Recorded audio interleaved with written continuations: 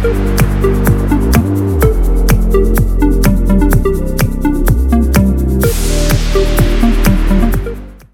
this week's In-Ear Insights, we're talking about data analytics. And data analytics is kind of a really big umbrella term that doesn't have a super clear definition, particularly when you compare it to things like business analytics, marketing analytics, and so on and so forth. Fundamentally, data analytics is the discipline or profession of data analysis, right? Just like marketing analytics is the profession of marketing analysis. So, Katie, when you think about data analytics and analyzing data as such a huge, broad, vague term, what springs to mind? Well, it's interesting that you're talking about the lack of a definition because for the longest time, I thought data analytics was a redundant thing. It sounded to me like data and data or analytics and analytics. And I think that that's part of the confusion around what it is. But it's the act of analyzing the data that you have, which, to be quite honest, is to me, when I think of it, it does the word data itself almost becomes irrelevant, because if you say business analytics or marketing analytics, you need data in order to do the analysis, or else you're analyzing literally nothing. So, 0 times 0 is still 0. And so that's sort of where my head goes, is the word data. In some ways, it's not that it's misleading, it's just not descriptive enough, because it really does apply to anything. Because at the core of it, like, you need that data in order to do the analysis. And so I feel like, call it whatever you want, you can't get around the fact that if you have terrible, processes for collecting data, really bad governance, bad data quality, it doesn't matter what you call it, it's still going to be terrible in the end. It's sort of second on the rung of a very short ladder. But you think about it, you have data engineering at the bottom, which is the storage and manipulation of data, how to run a database, how to store data properly, how to retrieve it, how to back it up, the things that you need to make the stuff work. Then you have data analytics, which is the analysis of all that stuff that you stored. Again, very generic. And then on top of that, you have data science, which is the experimentation and application of the scientific method on the data, particularly on the analysis that you've done to understand the data. So there is kind of a logical progression to this very, very vague, broad term. And when we unpack data analytics, you can split it into kind of 5 areas, right? There's descriptive analytics, which is what happened; diagnostic analytics, which is trying to understand why those things happen; predictive analytics, which is trying to forecast from your data; prescriptive analytics, which is trying to make recommendations from your predictions; and then proactive analytics, where you're building systems to essentially manage the data analysis automatically, where you don't have to touch it. It just does its thing. And so this hierarchy within data analytics is a nice set of clues to what data analytics should be. And again, like you said, it can apply to anything that has data, right? So it's sort of an umbrella set of disciplines. And this is where you have now transferable skills, right? If you're good at descriptive analytics in marketing, you probably can take those same skills and port them to sales or port them to finance, because at the end of the day, you still got data that you're trying to analyze. So, I appreciate the explanation, but I'm still, it's funny. We've talked about it a bunch, but I get stuck on the order of data engineering, data analysis, data science, because you're talking about applying the scientific method to the data you're analyzing. And to me, and maybe this is just how my brain operates, it almost feels like those are backward. And so, because I feel like because to me, the scientific method in some ways is a plan. It's a plan of how you're going to approach the data analysis. And I feel like if you're doing the data analysis and then applying data science on top of it, you've done it in the wrong order. I would disagree with you there, because data analytics and data analysis tells you what's in the box to begin with. If you don't know what's in the box, you can't design experiments around it. To me, that is putting the cart before the horse. If I don't even know what's in my Google Analytics account. I can't set up Google Optimize, for example. Like I could set up Google Optimize, but I would have no idea what I'm measuring. Whereas if I set up Google Analytics first, like, okay, now I know what's in there. Now I can start to design experiments around it. I think you've just described the number one problem of the majority of companies is that cart before the horse. So, I've seen a lot of companies and our clients talk about Google Optimize, and we're like, yeah, but where's Google Analytics? And I think that kind of mindset is just, it's not shared. It's not the understanding of, if you set this up first, then you can do all of these things. People are like, no, I need to test in order to know what to set up. And so I think that is a lot of where data analytics gets confused. Even I was just saying, like, to me, it feels like it's backward, but you're absolutely right. You need to have the thing set up first before, you can do the experiment. It's, if I think back to my, fourth grade science class where I was learning about the scientific method, you have to have all of your materials set up in front of you before you can start the experiment. So I guess it is, that does, as you're describing, it makes a heck of a lot more sense to me now. Exactly. It's like cooking, right? Like you probably should know what ingredients you have before you start trying to make different variations. You can. There are consequences. But I think that's the confusion about it. Like you said, data analytics, A, it sounds redundant, even though it's not. And B, it's so broad because it's describing a set of skills rather than, well, here, let's put it this way. Because this is something I was talking about this past weekend. In everything we have, there's verticals and horizontals. Verticals like marketing, finance, HR, manufacturing, farming, etc. And then horizontals are things like analytics skills, data science skills, right? Engineering skills, management skills. And it's those intersections that you have to look at and say, okay, well, when I take analytics as a skill, as a broad set of skills, and I intersect it with marketing, now I have marketing analytics. When we say data analytics as a whole, it's that entire horizontal band. So the skills that you have in analytics can go from marketing to finance to agriculture, relatively unchanged. But because we don't think of horizontals very much in our skill sets when we're talking about people, it sounds redundant and confusing. In the same way that you would say, you have a manager, right? And in a PR firm, you have an account manager.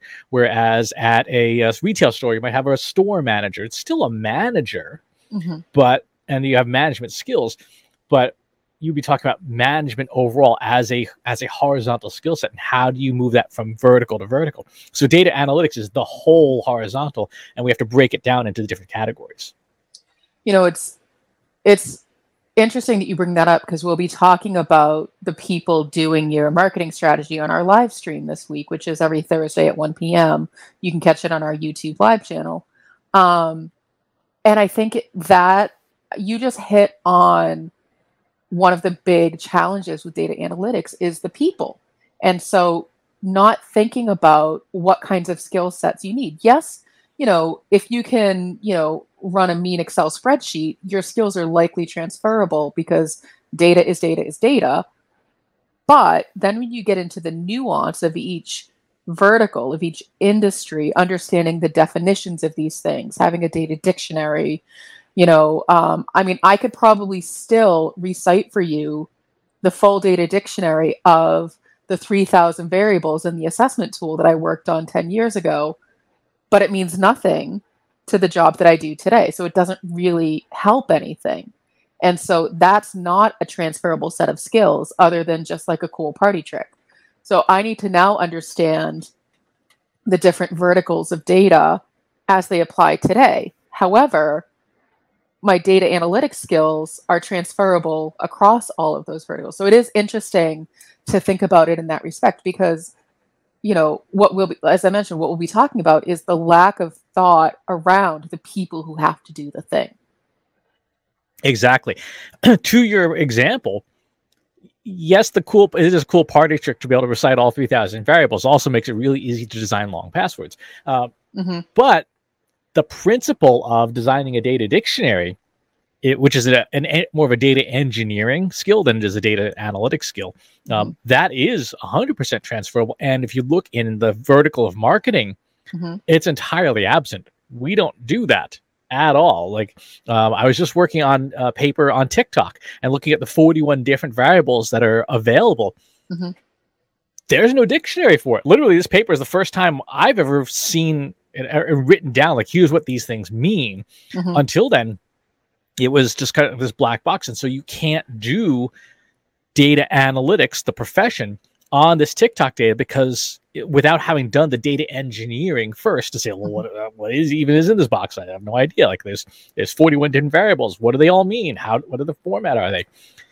And in marketing in general, that's just not there. When you look at what Facebook gives you from its reporting, right? It gives you that lovely spreadsheet with 44 tabs. And you're like, up yours, Zuckerberg.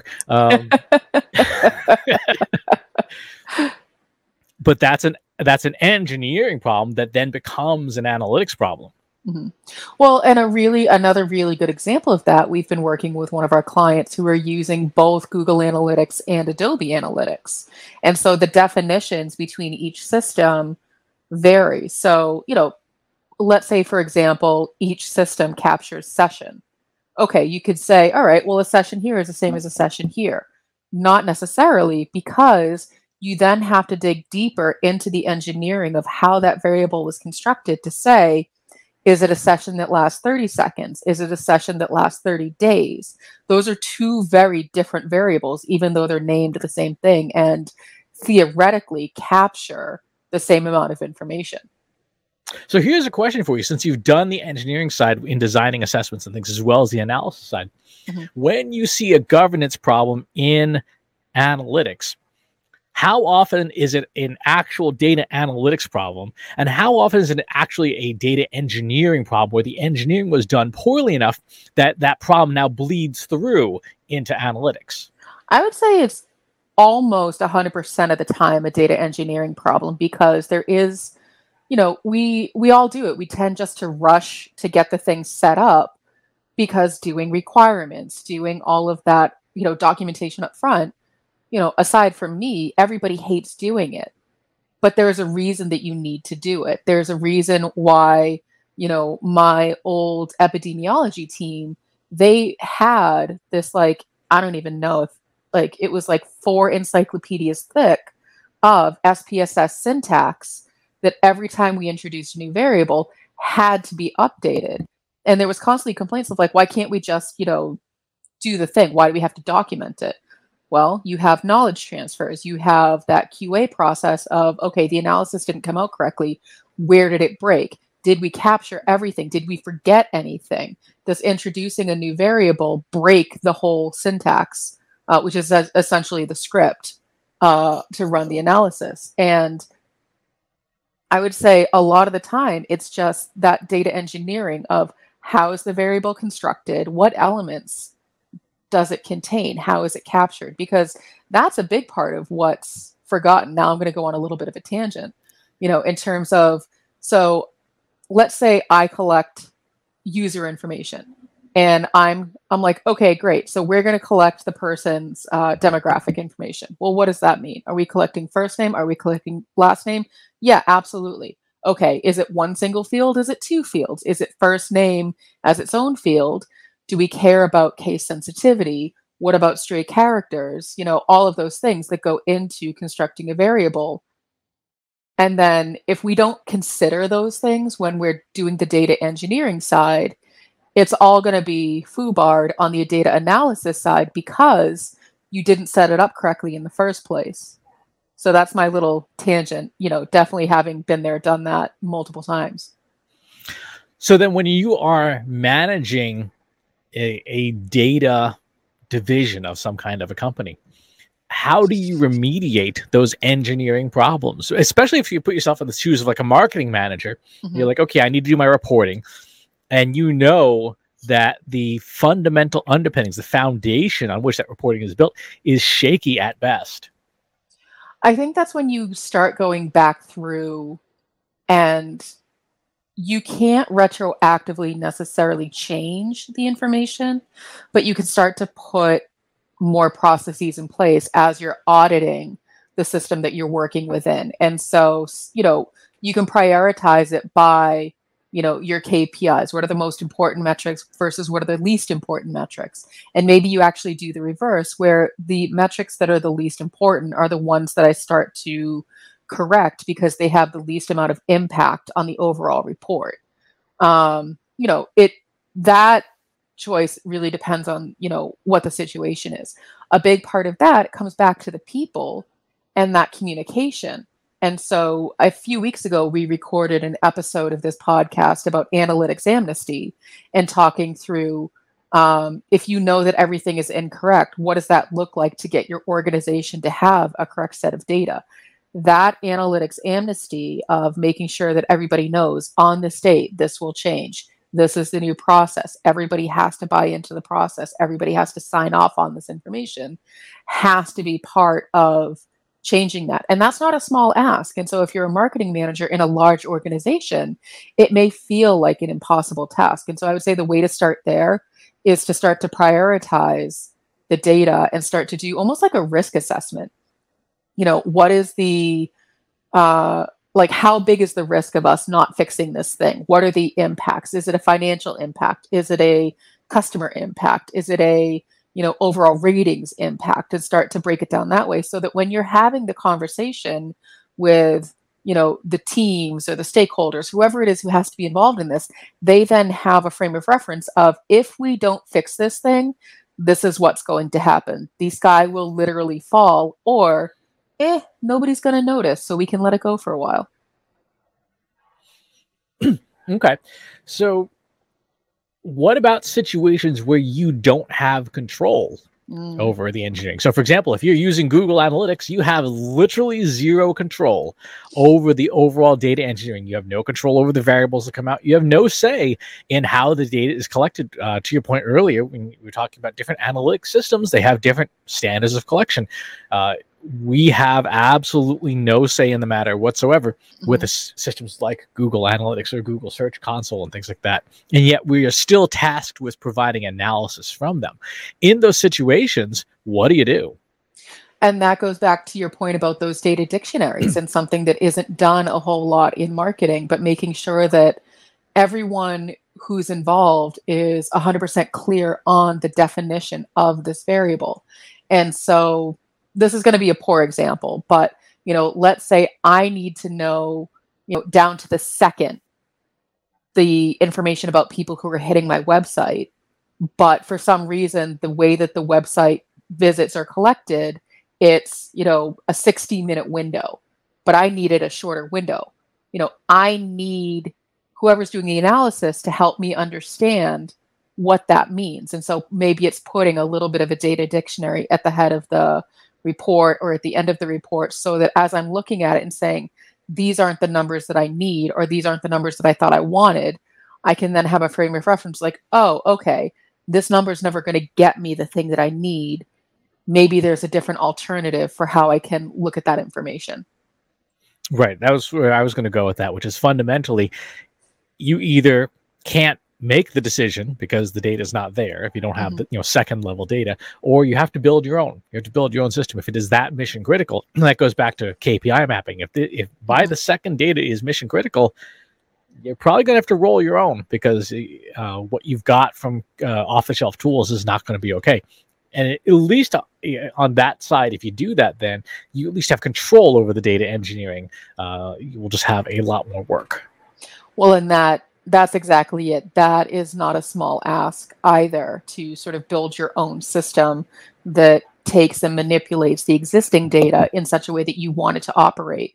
No, it may be straightforward. You may have a full team of people, but I know a lot of marketing agencies don't necessarily have that kind of discipline, which goes back to the conversation about the people who are doing the work. And so, if I, as, a out of touch bossy CEO, come to you, Chris, my data scientist, and I start making demands, your job is to help me understand what's realistic. And if the things that I think that I need are so mission critical, what kinds of skill sets do you have versus what's missing?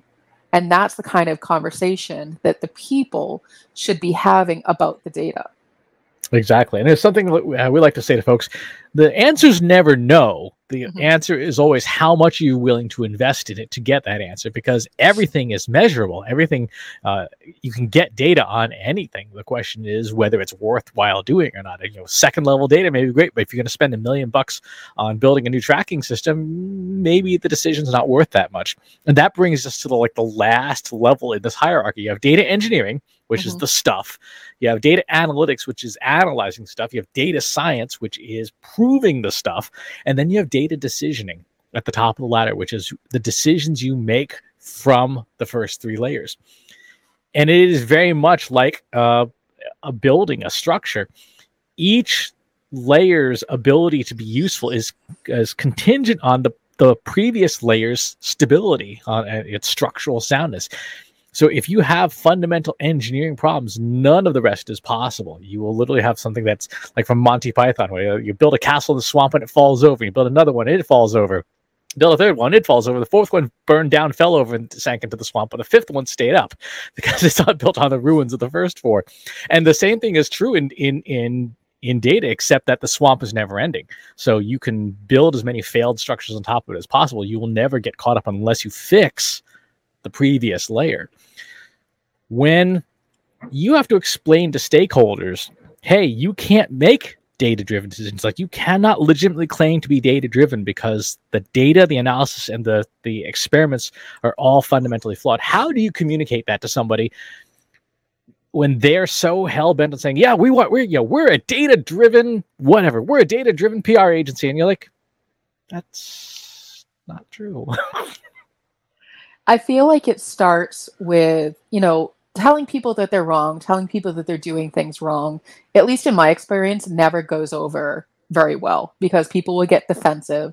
And so the way that I start to handle that is I start to, look in my bag of tricks and I start to pull out things like user stories. And so I would say to you, Chris, okay, Chris, as the chief data scientist, I want to be data-driven so that my friends are impressed by me. Great. That's your user story. So then we can start to walk backward and be like, okay, in order to be data-driven, you need to be using data. And I can start asking this question of, what data are you using? It's all anecdotal. It doesn't matter. It's fine. Okay, so we know that anecdotal data does not necessarily mean that you're data-driven. So let's try again. What data do you have access to? And so that's how I approach that, is I try to walk it backward of, let me understand what it is you're really trying to do by using a user story. And then we can start to more gently problem solve.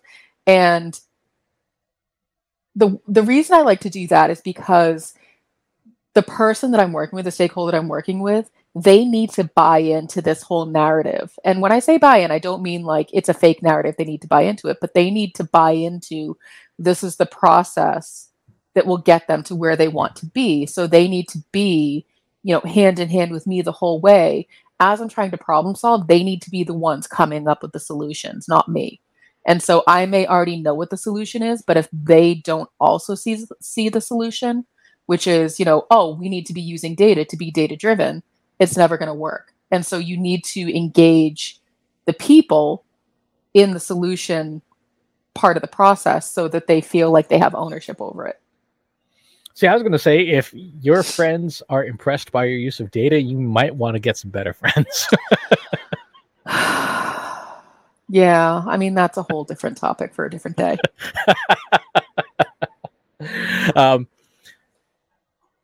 So I would say, to sort of wrap up, when we talk about data analytics, we are talking about one piece of a multi-level structure. Engineering, which is where the data is; analysis, data analytics, the profession or the discipline of analyzing data, regardless of the vertical; data science, which is the application of the scientific method to your data to prove things that you think you found in data analytics, or to prove things that you want to experiment; and then decisioning, the ability for you to make decisions from your analysis, your insights, and your experiments so that you can hopefully get better results than you would get by simply guessing or doing what you've always done.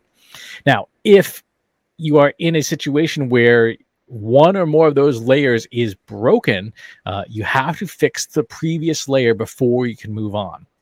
So if you've got comments or questions or thoughts about the data hierarchy and data analytics in specific, you want to share those questions, pop on over to our free Slack. Go to trustinsights.ai/analytics for marketers, where you and over 2,200 other marketers are asking and answering each other's questions every single day. And wherever it is you watch or listen to this show, if there's a challenge you prefer to have it on, we probably have it. Go to trustinsights.ai/TI podcast, where you can listen. You can even catch little snippets, on like TikTok and stuff.